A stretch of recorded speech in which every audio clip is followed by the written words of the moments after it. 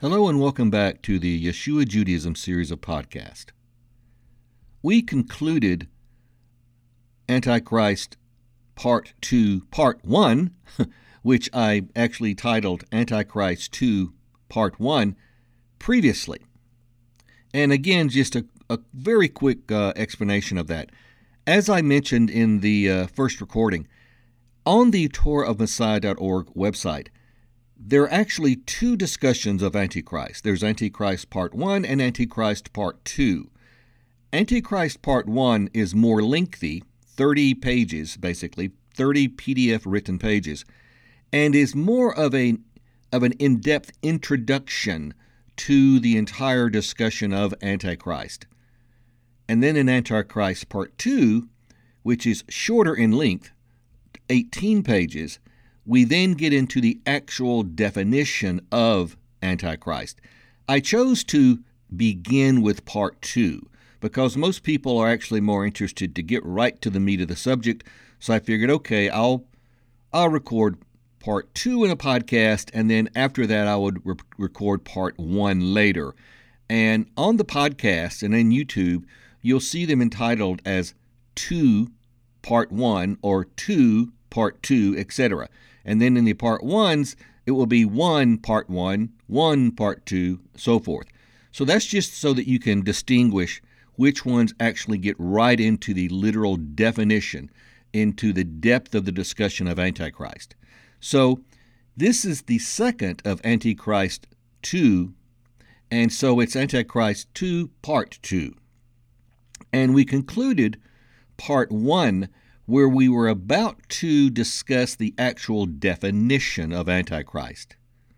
So here we go, Antichrist, uncovering its true definition. As we briefly mentioned in the previous discussion, Antichrist is actually a combination of two Greek words, anti and Christos. The literal meaning of Antichrist is adversary of Christ, usurper of Christ, instead of Christ, note that, instead of Christ, opposite to Christ, or in place of Christ. Now pay particular attention on instead of and in place of. The translations of instead of Christ and in place of Christ emphasize how they are equivalent to the following terms, which are therefore also legitimate translations of the term Antichristos or Antichrist. So Antichrist can literally mean, it can be translated as a bogus Christ, a fake Christ, an imitation Christ, a substitute Christ, a phony Christ, or a counterfeit Christ. So the term Antichrist could literally mean a bogus or counterfeit Messiah. Christian and counterfeit Messianic leaders may claim that they do explain the meaning of the term Antichrist. They may state that everything I just said as being the meaning of Antichrist is what they also explain. However, here is the problem. Though they may properly explain the meaning of the term, and often they don't, but let's say they do. So maybe they'll explain the meaning of the term. Maybe they will actually translate the term Antichrist, as I just did. But they then smother that meaning underneath their incorrectly taught fulfillment of the alleged Antichrist scenario. They focus upon the popular understanding, which is that Antichrist refers to some evil and powerful personality who will arise on the world stage in the end times. They do this despite the lack of evidence in the New Testament wherever Antichrist is discussed, which, as we have seen in the previous discussion, only occurs in 4 verses within the first and second epistles of John. Such a focus by Christian and counterfeit Messianic leaders suppresses and effectively negates the more logical understanding, which is easily grasped by the simple meaning of the term Antichrist as we just translated. Therefore, such leaders perform a bait-and-switch or a sleight-of-hand deceptive form of teaching as they focus their audience away from the more legitimate and simple meaning of Antichrist. In effect, they focus their audience away from the literal meaning and translation of the term Antichrist. Also, often the term Antichrist is capitalized with a capital A. The capitalization is completely unfounded, biased, and so pervasive and common that even spell checkers in software continually attempt to correct the spelling if it is not capitalized. The capitalization is done in order to force a person's opinion along the path of believing what Christian leaders wish for you to accept. Antichrist. Actively present for 2,000 years. It is useful at this time to note a couple of verses from earlier in John's first epistle. I'll be reading from 1 John chapter 2, verses 18 and 19, and I'll be reading from the New King James Version. Little children, it is the last hour, and as you have heard that the Antichrist is coming, even now many Antichrists have come. Now notice this, listen closely.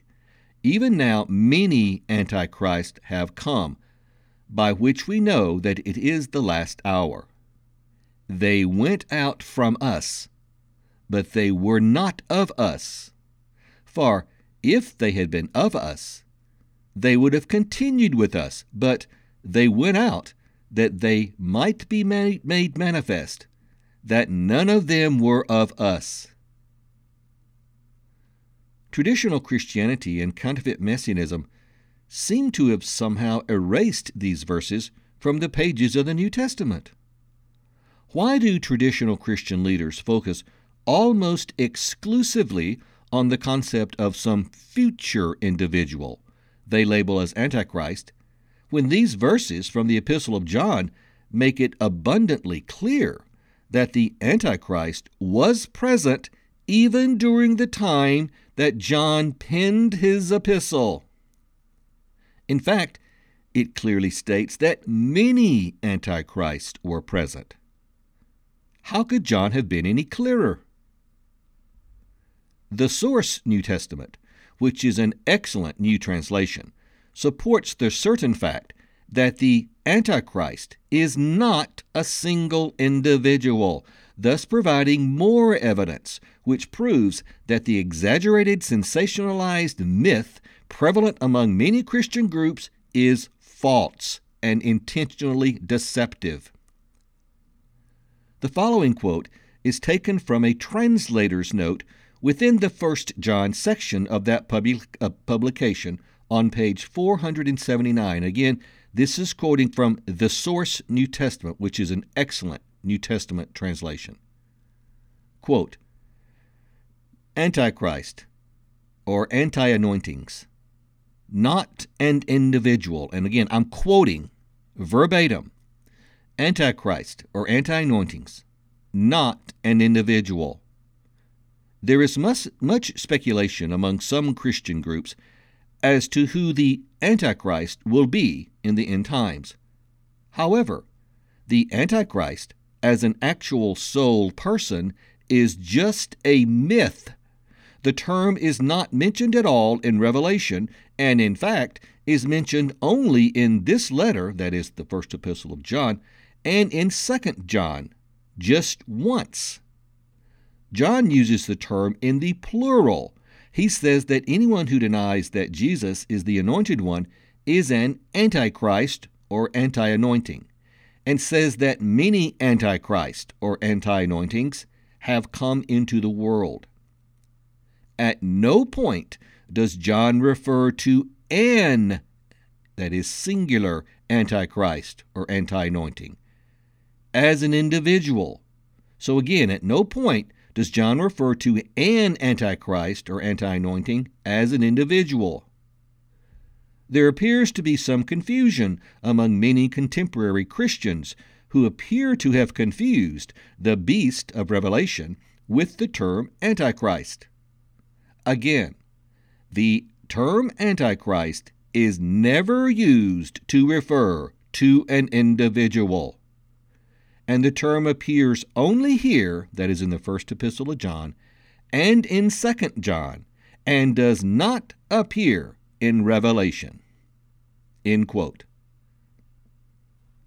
Now, I came across that quote from the Source New Testament actually years after I had first written this material and placed it on the TorahMessiah.org website. So basically, this was confirmation from a completely unknown source at the time that I wrote it to what I'm telling you now in these podcasts. The replacement of the term Christ, and again, I've completed the quote, the replacement of the term Christ with anointing in the Source New Testament quote I just read is accurate. However, in order to reduce confusion, I will continue to use the term Christ within this discussion. Antichrist. A phony, bogus, counterfeit Christ. It is very important to grasp the meaning of the word that translators conveniently chose to not translate from the original Greek. The term Antichrist, as proven previously, literally means adversary of the Messiah, in place of the Messiah, instead of the Messiah, or usurper of the Messiah. It can also mean a replacement, phony, bogus, or counterfeit Messiah or counterfeit Christ. John made it perfectly clear that many Antichrists had gone out from them, the earliest believers, the earliest followers of Yeshua, teaching false doctrine regarding Messiah Yeshua. Those Antichrist or usurpers of the true Messiah were promoting doctrines that presented a Christ that was in place of or instead of the true Messiah. They were basically promoting a counterfeit Messiah. That's what they were doing. They were promoting a bogus Christ. It is also quite likely that he was additionally referring to those who denied that Yeshua is the Messiah, which would also fit the meaning of Antichrist as a usurper of Christ or an adversary of Christ. Note also, John refers to multiple Antichrist. Therefore, it is probable and feasible to assume that different types of Antichrist are being referenced by the Apostle John. Some Antichrist may have rejected Yeshua as Messiah altogether, and other Antichrist may have presented Messiah in a way that deviated from John's understanding of Messiah. Since the error of those who deny that Yeshua is Messiah requires no explanation, I will hereafter focus on the other, less obvious meaning that could apply to the term Antichrist. Okay, John was a Hebrew, a Jew of the first century. It is therefore probable that the us the Apostle John refers to in 1 John chapter 2, verse 19, were his Judaic brethren, his Jewish brethren who followed Yeshua the Messiah as defined from their Hebraic context. That's what he meant when he said, quote, they went out from us, but they were not of us. For if they had been of us, they would have continued with us. But they went out that they might be made manifest, that none of them were of us. Now remember, the us that John almost certainly referred to were himself and his Jewish brethren, the original followers of Yeshua. These people, whoever they were, had ingratiated themselves to John and his friends, his Jewish friends. they assumed, that is John, that these people agreed with them, but then eventually, as John said, they went out from us.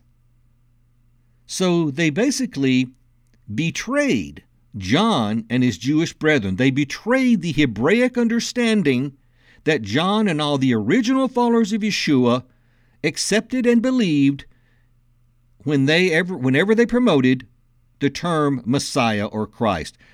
These people who went out from John, from the Apostle John, deviated and broke away from the original meaning and understanding of Yeshua the Messiah, the original definition and description of the work and mission of Messiah. Whoever these people were, they eventually betrayed and broke away from John and the original followers of Messiah and went out promoting false doctrines.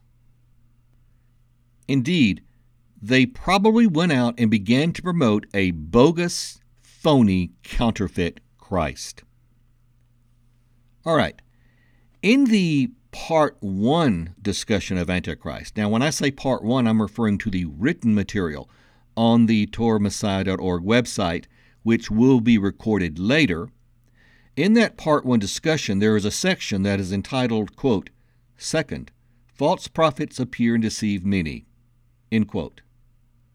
I pointed out within that material how, as a result of being driven from the synagogues, banished from where they could have access to Torah scrolls, and after being severely persecuted by Rome and fellow Jews who opposed Yeshua Judaism, that the fledgling faith system of Yeshua's followers began to be dominated by leaders who were grossly unqualified and ignorant of Torah.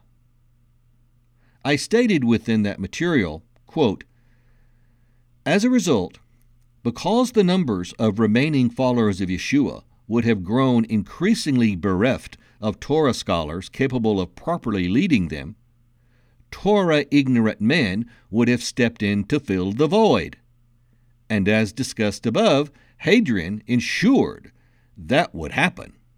Thus, the faith," now I'm referring to Emperor Hadrian, "thus the faith of and in Yeshua slowly began to be overtaken by Torah-ignorant leaders, whose worldviews and conceptual understandings of religion were largely based upon Roman Empire paganism." End quote. It is quite possible that the Torah-ignorant leaders who usurped power from the original pro-Torah leaders of Yeshua's followers were among those to whom John referred, since they were, as John described, from us, that is, they had participated in fellowship previously, but they were not of us, meaning they were not Torah-knowledgeable Jews. Otherwise, they would have continued with us, meaning they would have remained loyal to the Torah faith and proper Torah-based understanding of Messiah. He also said they went out, that is, they abandoned the central Torah-based faction and began to promote a distorted and corrupt pagan Roman concept of Messiah. And finally, he said, thus it was proven none of them were of us. That is, they were not loyal to the Torah faith and Torah truths regarding Messiah. Their separating from us, that is, from John and the loyal followers of Yeshua, proved that they were never, ever actually among the true followers.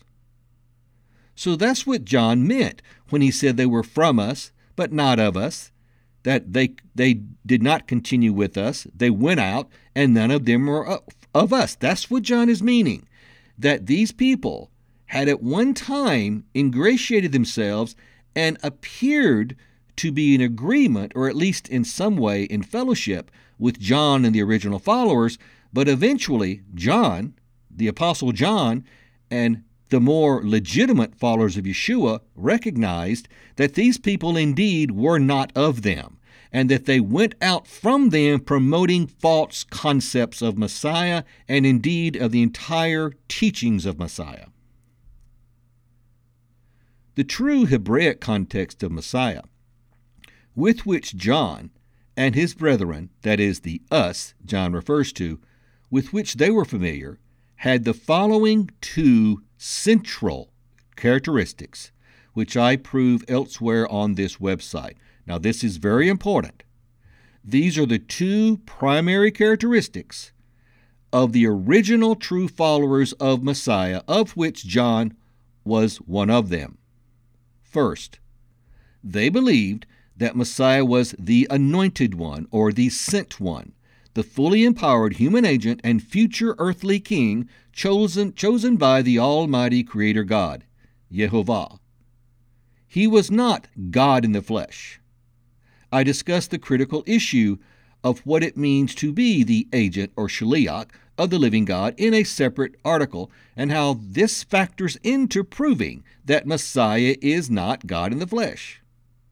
When one understands the Hebraic meaning of shaliach, or agent, all the mystery regarding Messiah's relationship with God is removed, and the simple truth is easily seen. It is for this reason that you will likely never hear that issue discussed by your pastor. However, you will find it within the Yeshua Judaism series of podcasts. So that's the first characteristic that John and his true brethren would have felt regarding Messiah. The second characteristic is that Messiah was indisputably and firmly pro-Torah, or pro-law. The true Messiah was a devoted keeper and promoter of the ineffable eternal God's eternal instructions. Please listen to the discussion in which I ask the question, does traditional Christianity actually promote following Christ? Listen to that discussion for irrefutable proof of what I just said. And by the way, the answer to that question is no, and I prove it in that discussion.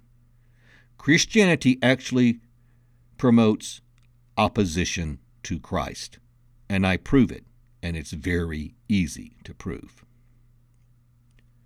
Therefore, any definition of Messiah or Christ which possessed characteristics which contradicted with those two primary attributes that John and the original followers believed regarding Messiah, any definition that differed with that was usurping and replacing the true Messiah, and was therefore a counterfeit or phony Christ.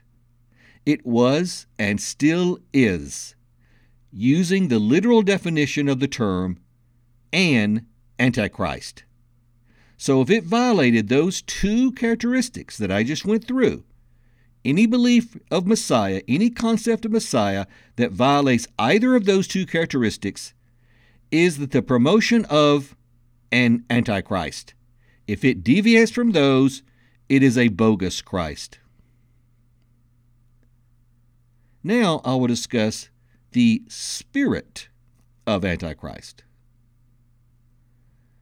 Within the context of John's discussion of the spirit of Antichrist mentioned in 1 John chapter 4, verse 3, is the following verse. And I'll be reading from 1 John chapter 4, verse 6. This is the New King James Version. We are of God. He who knows God hears us. He who is not of God does not hear us. By this we know the spirit of truth and the spirit of error. Now, the term spirit of Antichrist is mentioned in 1 John chapter 4, verse 3. Here in 1 John chapter 4, verse 6, we have the term spirit of error. Due to its proximity to the statement mentioning Antichrist, which is just 3 verses earlier, we can easily deduce, using necessary inference, that the spirit of Antichrist in verse 3 is equated to a spirit of error in verse 6. Clearly, the Antichrist represents errors, false teachings that were and still are being spread. This is very important to remember. This is an important point to remember. Please listen. The spirit of Antichrist equals the spirit of error equals false doctrines regarding Messiah. The Antichrist primarily represents a set of false teachings. Let me repeat that. The term Antichrist primarily represents a set of false teachings. Those who accept the doctrines promoted by the spirit of error are unintentional victims of and promoters of the spirit of Antichrist. So, the Antichrist was and is representative of a doctrine or set of doctrines that oppose the truth concerning Messiah or Christ. This set of doctrines was already beginning to be spread in the latter part of the first century, actually in the middle first century, as false teachers betrayed the truth and went out promoting teachings that were and still are in opposition to the true Messiah. Okay, at this point, I'm going to conclude this part 2 of Antichrist 2. And the reason I'm concluding actually a little bit earlier, normally I would go at least 30 minutes, but I'm about to get into the more explosive parts of this discussion. And I don't want to interrupt that once I get going. And if I get into that now, this discussion will probably last potentially well beyond an hour, and I would rather it not last that long. So I'm going to pause here and hold on, because part 3 of Antichrist 2 is where we will begin to hear the material that will cause me to be hated. But as I said in part 1, I don't care. People need to hear the truth. It is time for people to wake up and return to God. And this is one of the primary discussions in the TorahMessiah.org series of discussions where basically it becomes rebuke. People need to straighten out. They need to follow the true God, they need to follow the true Christ, and they need to stop rejecting the Torah of the living God, which in doing so causes them to oppose Christ. So, before I get into that rebuke mode, I'm going to pause and hang on and be listening for part 3, because that's where it's going to get really exciting. So, thank you for listening, and goodbye.